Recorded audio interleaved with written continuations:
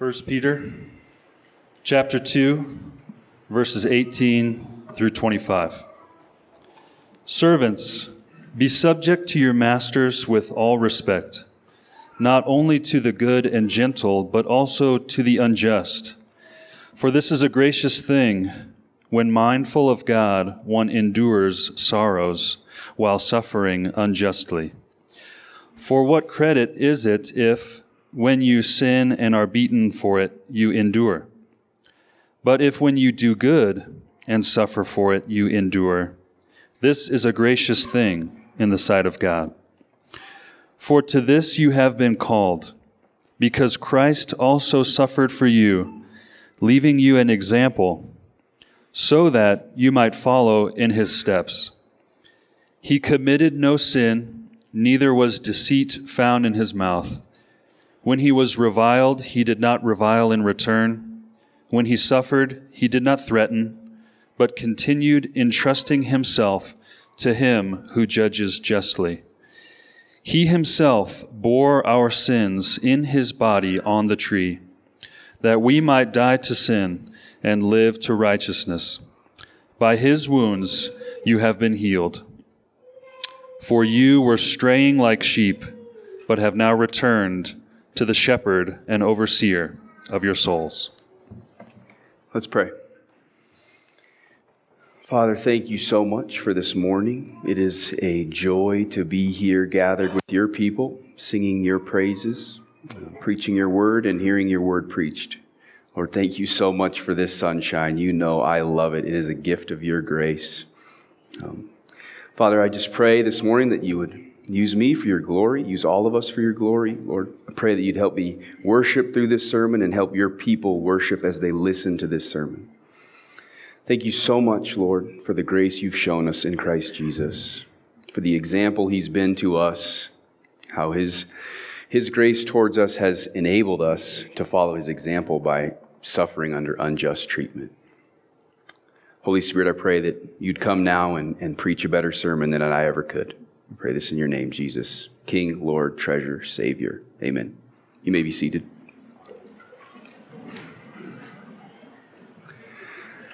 So right before I started this internship, for the last year, pretty much all of 2019, I was working in construction. It was a really hard year. For those of you who maybe have heard my story, Audrey and I last year were coming on the other side of a very difficult year, having to step down from ministry from another church, and a friend offered me a job framing houses. Well, he didn't totally offer me a job. He said, I think my dad and uncle would hire you if you want to come frame houses with me. And I was like, sure, I'll try it. I need a job. I need to provide for my family. And so my job interview, I go to this job site, and the boss is there, real quiet man. He looks at me and he says, do you have any experience in construction? And I said, 0, sir. What I didn't tell him was I didn't even know how to read a tape measure. They kind of judged my dad when I said that. Love my dad. We golf and fish together. We didn't do home improvement projects, so I just never learned how to use tools. And I was pretty open with him. I have no experience, sir. And then he said, do you want to make a career out of this? And I said, no, sir, I just want a job. And he hired me anyway. And he shouldn't have, because he was really hard on me, you guys. He was really, I didn't know this, but construction is just full of rough and gruff men. And if you know me, I'm not one of those, unashamedly. I cry. I love rom-coms. I'm passionate. It's not track athlete. That's why I love this place. That's what the intern gets. So I remember, laughing at my pain, I remember coming home many times after my job in construction crying. And I remember specifically one Friday, I came home crying so hard, Audrey had to put the babies down and hold me. I couldn't breathe. I was crying so hard. I had just been literally bullied all day. This man was so hard. I genuinely felt like I was suffering under unjust treatment. And so obviously, great illustration to start this text. The reality is we're all prone to suffer under unjust treatment, even sometimes for doing good. And we all have a sinful reaction to revile and threaten when we suffer. I wonder how many of you have had or have right now really hard bosses. I wish I would have studied this text the way I have in the last 2 weeks a year ago. I don't think I totally failed my test last year, but this text really speaks into how we are to live when we're experiencing this. It's a great and it's a challenging text. It's great because obviously it's God's word. This is food for our souls. This is going to teach us how to live in a sinful and fallen world. Also because we're going to see the explicit gospel in this text. I cannot wait. When I was a younger preacher, I used to get insecure about preaching the gospel because I had this wrong idea that the gospel was only for unbelievers. But this church and a book we're reading right now in PLI has really given me a bigger view that the gospel doesn't just make disciples, it matures disciples. The gospel is for us every day. We need to be preaching the gospel to ourselves every day. And I love this church because we hear the gospel every Sunday from our pastors. This is also a challenging text, though, because God calls us to suffer and to submit, and none of us like those words, suffer and submit. And not just to suffer, but to endure suffering under unjust authority. This is so countercultural, right? Especially for my generation, the millennials. We're not the first generation to buck against authority, but boy, do we buck hard. My generation is protesting everything. They're protesting if they don't have a safe space. It's crazy. The rhetoric coming out of our culture and my generation is that all authority is bad, even if it's good. And here we have God telling us through Peter that even when it's bad and unjust, we're called to submit. What God is saying to us in this text is that because of Christ's atoning work on the cross, Christians are enabled to follow his example by submitting to unjust suffering, unjust authority. So the flow of the passage breaks down into 3 parts. I know most sermons are 3 parts. I think God just made it that way to keep it easy for us preachers. The first is the duty to submit, verses 18 through 20. And then we'll see Christ's example of submission, verses 21 through 23.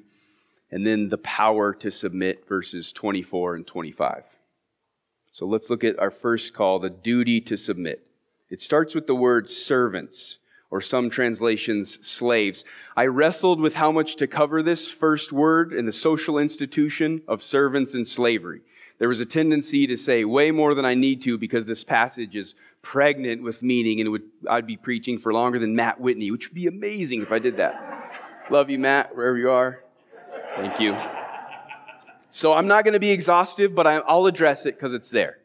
I'll point you, though, I was encouraged to listen to one of Rich's sermons from 2 years ago, 2018. If you go on our website, thecrossingfc.org, and you look under resources and you find sermons, you can find Rich preached a sermon from the book of Colossians. His text was chapter 3, 22 through 4:1, and he does a great job of covering this topic more exhaustively than I am. It was really good. I listened to the whole thing. Rich, it was awesome. Thank you.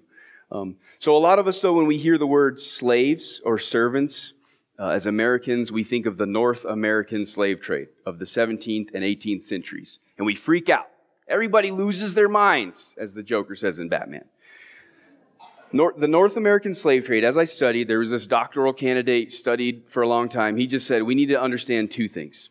The North American slave trade was based on permanence, and it was based on racism, culturalism, if that's a word. You guys know the story, you've seen the movies. They went to Africa, they stole human beings, they put them in slavery for life. If you didn't own them for life, you could sell them. They were still in slavery for life, and it was solely based on race and culture. Ancient Near Eastern slavery had various means to earn their freedom. It was not based on racism or culture alone. If it was a Hebrew slave, they enjoyed periodic jubilees in which they were freed, and they weren't always manual laborers, but could even be doctors and teachers. Sometimes they were hired or sold themselves into slavery. Sometimes they were bought, that's a reality, or born into slavery, or taken in wars. In ancient times, instead of killing someone, they would take them in slavery, and they considered that more humane. Now, that said, I'm going to take my legs out from underneath me. Just because ancient Near Eastern slavery wasn't the same as the North American slave trade, God still doesn't condone ancient Near Eastern slavery. 1 Timothy 1:10 says, God says that being an enslaver is contrary to sound doctrine. And the definition of enslaver is those who take someone captive in order to sell them into slavery. That's contrary to sound doctrine. So my basic understanding of the Bible is that God is always teaching us how the gospel enables us to live in a fallen and sinful world. Just because he's addressing it here does not mean he's condoning it. He's teaching us how to live this life. One of my old pastors blew my mind when I was a young Christian. He was kind of referring to Paul when he was in prison, but we could apply it to slavery. A Christian who is in jail or slavery is more free than an unbeliever who isn't. One commentator says, the honor of a spiritual royalty may be concealed under the dull ordinariness of a servant. God has given us the thing that we need the most, spiritual salvation and spiritual freedom. He might not be as concerned with giving us economic or political freedom. He's going to teach us how to live under those sinful institutions. But he's given us salvation. So does this apply to us then? Because it says servants, slaves?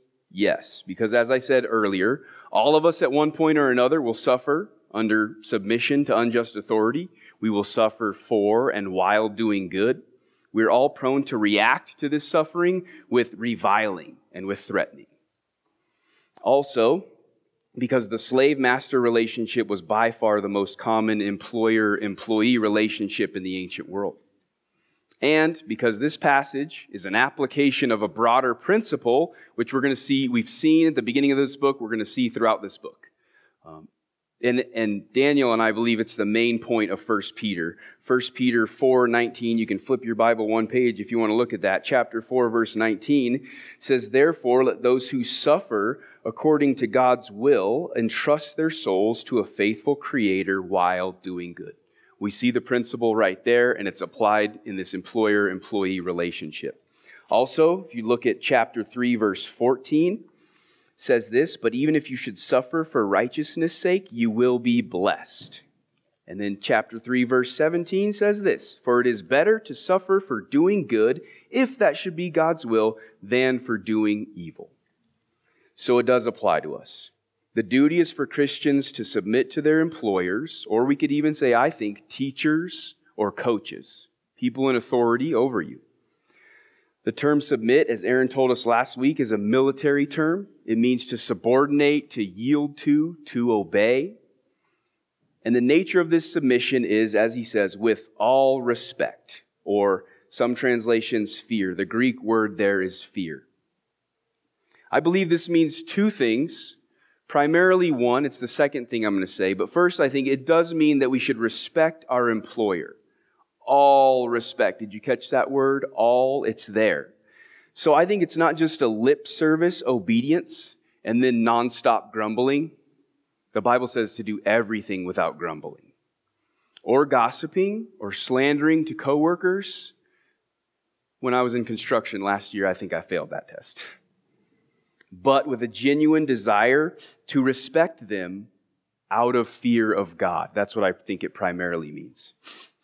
Because look at chapter 2, verse 13 that Aaron preached last week. It's the beginning of this submission to authority chunk that we see from 2:13 through 3:7. 2:13 says, be subject for the Lord's sake to every human institution. That applies to the text I'm preaching right now and to Daniel's text next week that he's preaching. We're to do it for the Lord's sake. This is a desire to honor God with our obedience by submitting to our employer. And it's not just to the good and gentle.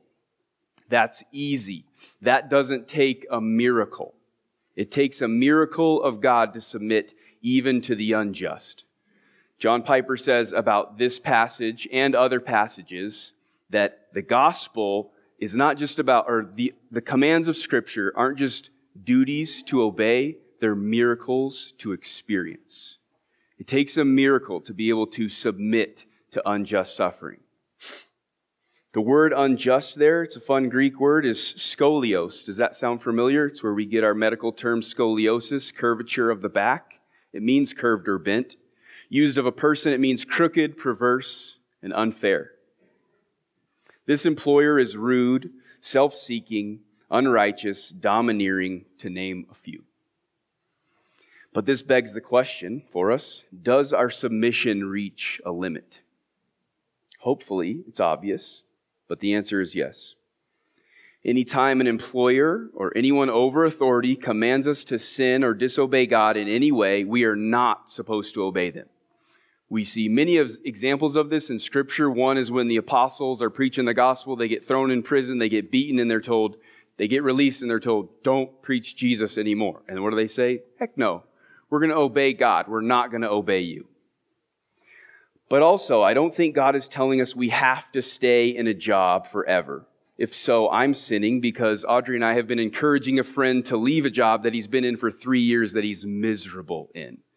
I don't believe that we're not allowed to pray and ask God to leave a job where we have a tough boss. Ask Him to remove our suffering, remove the cup that is before us.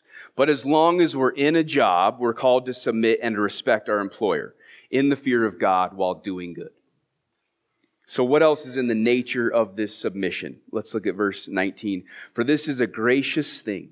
When mindful of God, one endures sorrows while suffering unjustly. It is a gracious thing. What does that mean? Something that finds favor with God.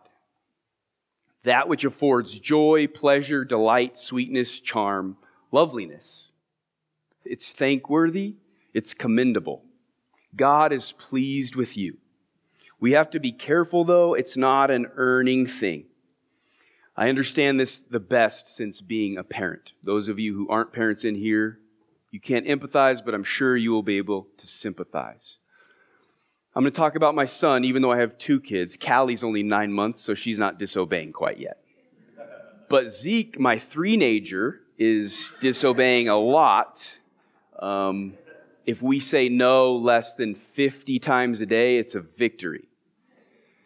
But Ezekiel Robert Barlow is my son. He's my precious son. He's my lion heart. He's my chicken chunk. He's my little buddy. I mean, I could tell you all the nicknames. I adore my son. You parents know this. And when he disobeys, he doesn't become less of my son. I still love him. I still adore him, but my heart gets sad and my face is frowned. I'm upset. And when he obeys, especially when he obeys on the first time, my heart is happy and I have a smile on my face. It is the same way with God. Through faith in Christ, we are His sons and daughters. But when we obey, when we submit to unjust authority, we put a smile on His face. It makes Him happy. It's thankworthy. It's commendable. It goes on to say, when mindful of God. That's huge, you guys. When mindful of God, one endures sorrows while suffering unjustly. Mindful means conscious of God. When we experience trials, the trial of suffering unjustly, with a heart and mind posture of trusting God, His sovereignty, His providence, asking for wisdom, as James tells us, and believing one of our favorite verses, Romans 8:28, we know that for those who love God, all things work together for good, for those who are called according to His purpose. Believing that what God is doing in and through us is way, way more important than the circumstance that is happening to us. Believing that He will right all the wrongs. Church, we have to know, we have to remember, we have to acknowledge the one who is our true shepherd and overseer. So we bring God joy and pleasure and commendation when mindful of Him, we suffer unjustly. And Peter continues this argument in verse 20. Look at it with me. For what credit is it if, when you sin and are beaten for it, you endure? But if when you do good and suffer for it, you endure, this is a gracious thing in the sight of God. The first part is an obvious rhetorical question. You don't get any credit for suffering justly. Except in the gangster movies, we don't see anyone saying, you should honor me, credit me, respect me, because I've just endured some hard time. For what? Some horrible crime? That was just. You're not getting any credit for that. It's a really unique Greek word there that's only used like one other time in the Bible. And it just means like, give me credit for what I have done. There's no credit there. But if, the second half of that verse, a little bit is added to the nature of this submission, but if when you do good and suffer for it, you endure. So it's not a passive submission we're called to. It's not become a doormat. It's not don't do anything kind of submission. We're called to do good. We're called to holy and righteous living in every context in which we find ourselves. Seeking righteousness, justice, walking humbly, loving mercy, however that verse goes. And when we suffer in that way, for and while doing good, Peter repeats, you see it? It is a gracious thing in the sight of God. He's proud of you. He's happy with you. It is commendable to Him. It shows the grace that you have received, that you're living in that grace. So church, that's our duty. That's the imperative. Our duty as Christians is to submit to our employers or teachers or coaches, even when they're unjust, out of mindfulness of God as we seek to do good. One commentator sums this up well, though. The goal is not submission in and of itself. The goal is to be like the Savior, to follow in the footsteps of the Prince of Peace. And praise God, Jesus Christ is the perfect example of submission that we follow. So let's move on to verses 21 through 23, Christ's example of submission. Verse 21. For to this you have been called, because Christ also suffered for you, leaving you an example so that you might follow in His steps. As Christians, we have all been called to suffer, and to suffer unjustly as we submit to authority, because that is exactly what Christ, our Savior, did. This suffering should not surprise us, church. We're told and warned all over the Bible, everywhere. A couple examples would be Acts 14:22. As the apostles are preaching the gospel, it says they were strengthening the souls of the disciples, encouraging them to continue in the faith, and saying that through many tribulations we must enter the kingdom of God. 2 Timothy 3:12 says, indeed, all who desire to live a godly life in Christ Jesus will be persecuted. Brandon reminded us on Friday night that we have to pick up our cross daily to follow Jesus. It's going to be hard. Since we're called to it, we should not run from it. This is hard for me. This is hard for us.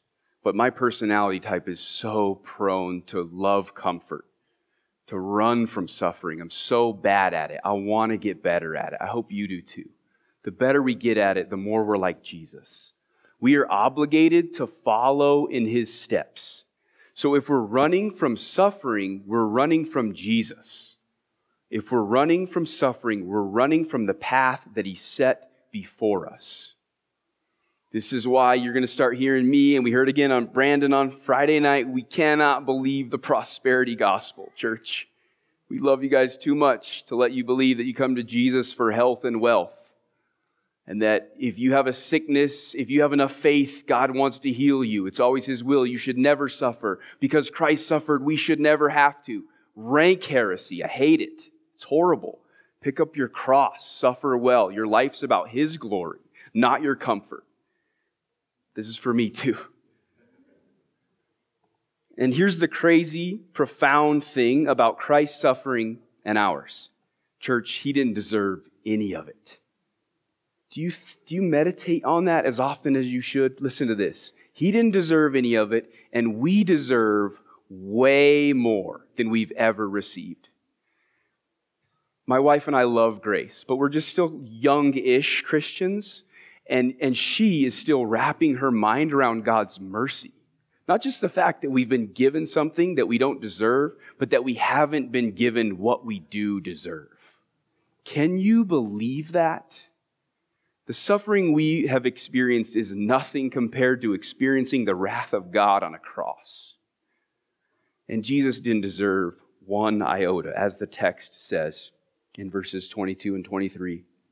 But really quick, before I read them, most of you who know your Bibles decent know that Peter is echoing and quoting from one of the most famous chapters in the Old Testament, Isaiah chapter 53, from 22 through the end of this chapter. Isaiah 53 is probably one of the most famous passages in the Old Testament. It was written 700 years before Christ. If you're in here and you're not a Christian, I think this is one of the strongest arguments for the truthfulness of Christianity. That 700 years before Christ lived and died, this is going to explain exactly what happened to Christ and the manner in which he would endure it. This is the suffering servant Messiah of Isaiah 53. So I'm going to read Isaiah 53 verses 7 through 9. You can turn there with me if you want, or you can just listen. And then I'm going to read our text 22 and 23 in the passage this morning and listen to how Peter rightly attributes the identity of the suffering servant Messiah to Jesus. So Isaiah 53, 7 through 9 says this. He was oppressed and he was afflicted, yet he opened not his mouth. Like a lamb that is led to the slaughter, and like a sheep that before its shearers is silent, so he opened not his mouth. By oppression and judgment he was taken away. And as for his generation, who considered that he was cut off out of the land of the living, stricken for the transgression of my people? And they made his grave with the wicked and with a rich man in his death, although he had done no violence, and there was no deceit in his mouth. Now listen to 22 and 23 of 1 Peter chapter 2.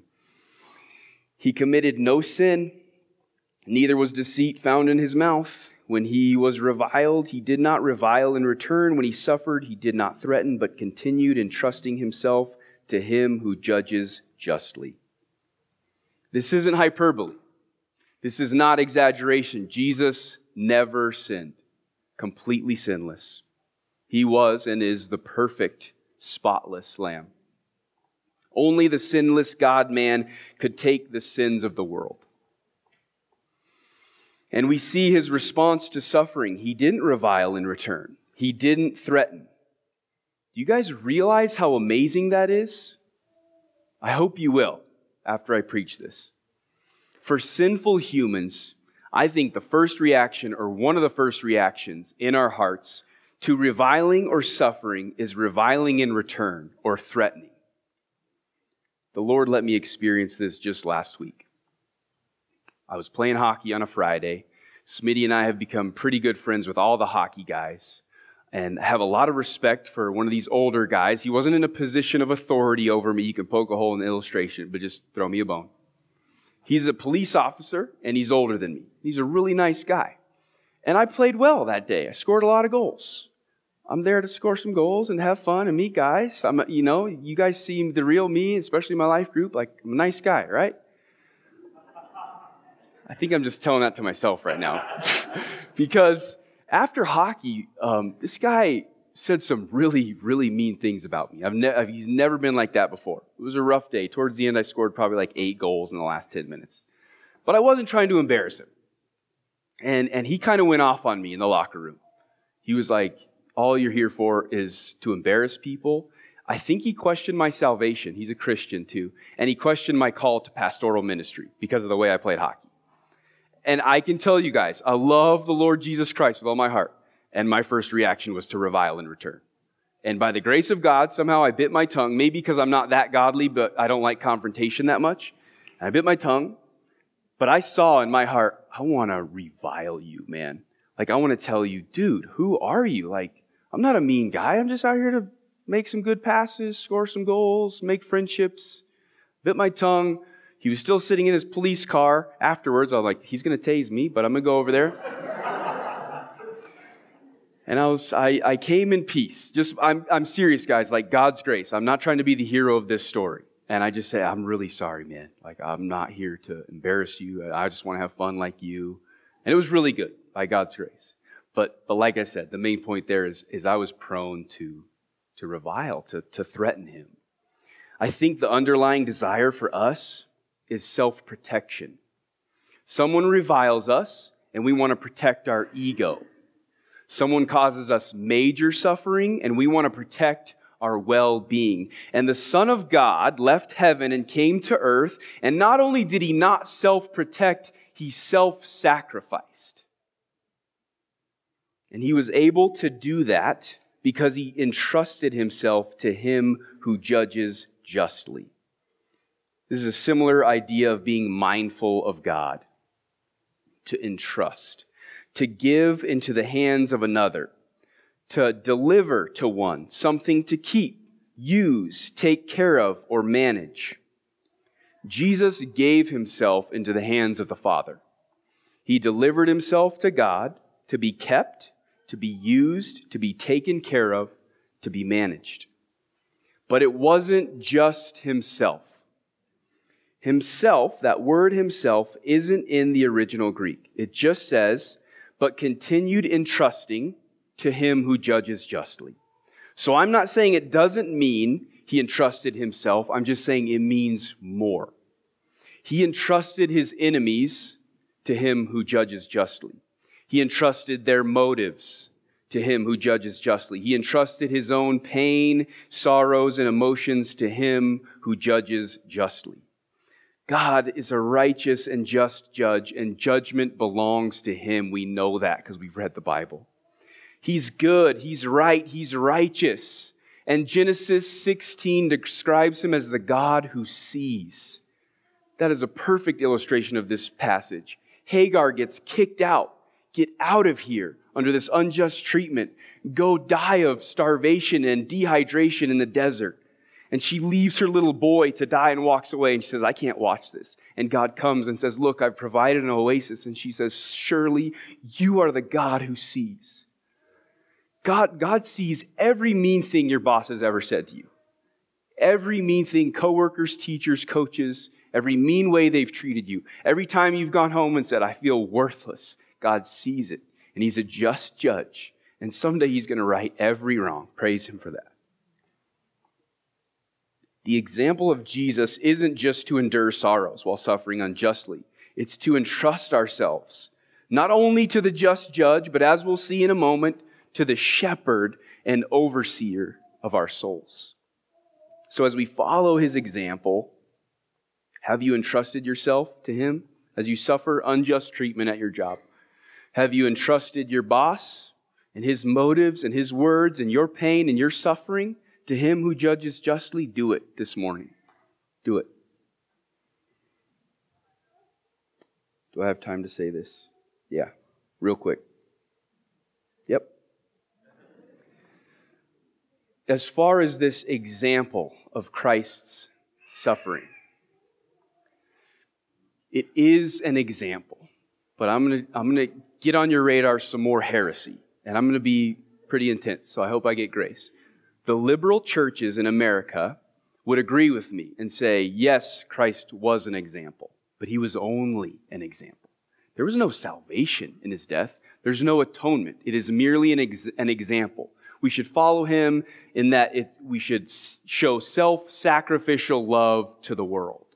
But to say that God has holy wrath against sin, which I don't think they even really believe in sin or wrath, that he would require a punishment by the death of his son or eternity in hell for us, they call divine child abuse. Jesus' death was only an example. There are these churches all over our country, and it's wrong. And I hope that doesn't sound too much like a hobby horse. I think it's important as we exegete our culture and exegete God's word and we read the context. Christ's death was an example, but not just an example. It was salvation. It was atonement. His death is nothing apart from this. And this leads us to the power to submit the gospel, verses 24 and 25. And again, Peter has in mind Isaiah 53. This time verses 4, 5, and 6. I'll read them quickly. Listen for the parallels as I read 1 Peter afterwards. 53 verses 4, 5, and 6. Surely he has borne our griefs and carried our sorrows. Yet we esteemed him stricken, smitten by God and afflicted. But he was pierced for our transgressions.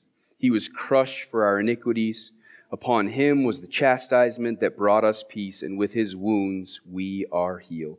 All we like sheep have gone astray. We have turned every one to his own way, and the Lord has laid on him the iniquity of us all. Back to 1 Peter 2, verses 24 and 25. He himself bore our sins in his body on the tree, that we might die to sin and live to righteousness. By his wounds you have been healed. For you were straying like sheep, but have now returned to the shepherd and overseer of your souls. Jesus Christ took our sins on himself on the cross.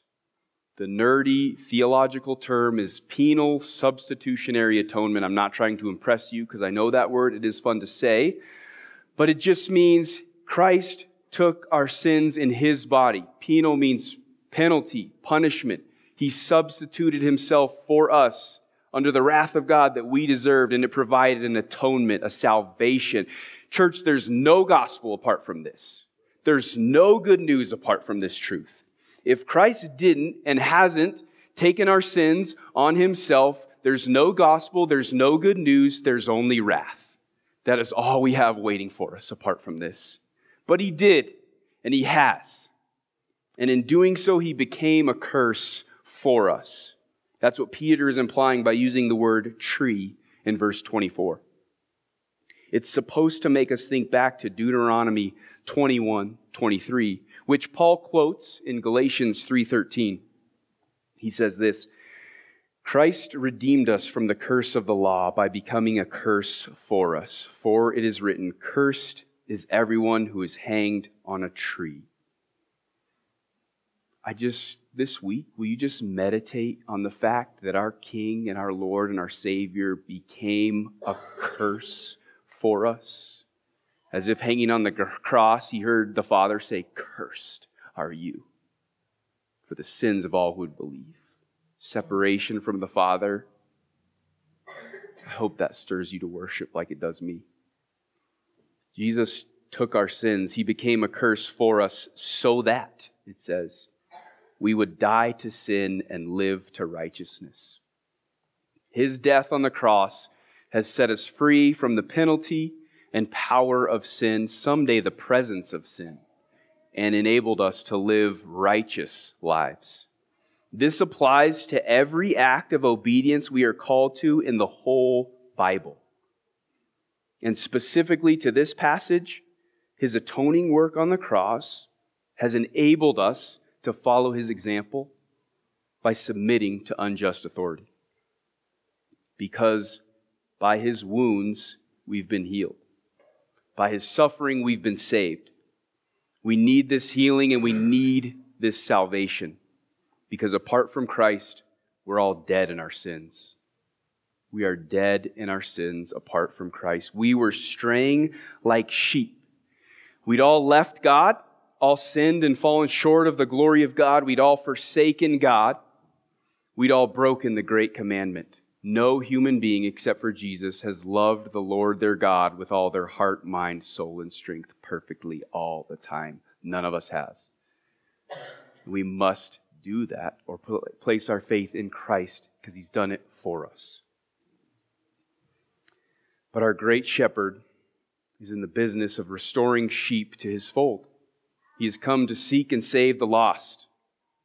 So, the Crossing Church, remember, Jesus is your shepherd, the true overseer of your soul. Your boss, your teachers, your coaches do not have more authority over you than the Lord Jesus Christ. They only have as much authority as God has given them. Jesus says to Pilate in John 19:11, you would have no authority over me unless it had been given you from above. So to those of you who are Christians in here, again, I say, trust your shepherd. Trust your overseer. He's merciful and gracious, slow to anger, and abounding in steadfast love. Submit to authority even when it's unjust out of a desire to honor and glorify God. Follow the example of Christ's submission to do good while enduring unjust treatment. Because it's only by his atoning work on the cross, he's enabled us to follow his example, to submit to this treatment. To those of you in here who aren't Christians, if you're visiting here with us and you're not a Christian, I don't call you to follow Christ's example yet. I don't call you to submit to unjust authority yet. I call you to believe the gospel. To believe this good news that God loves sinners so much he sent his son Jesus to die on the cross. If you put your faith in Christ and repent of your sins, the Bible says you will be saved. You don't need to come talk to me afterwards. You don't need to talk to a pastor. You can. But all you have to do is call out to God. Say, I believe my sins were poured on Christ. Save me from my sins, and God will save you. Amen? Let's pray. Father, thank you so much, Lord, for this good news of the gospel, for reminding our hearts of the gospel this morning, for sending your Son to pay for our sins, enabling us to follow His example, not to revile and not to threaten when we're reviled and when we're suffering, Lord, but to submit. And as we do this, Lord, we desire to honor you, to glorify you, to do this out of love for you, Lord, to obey you. Lord, we do this to show the world that your reign as King is good and it's righteous and it brings more joy than anything else. Lord, we acknowledge where we fall short. Help, Lord, help us have our first reaction to be mindful of you, to trust you, and trust ourselves and the entire situation to you. We love you, Lord. We praise you. Thank you for this time together, worshiping you and in your word this morning. I pray this in your holy, precious name, Jesus. Amen.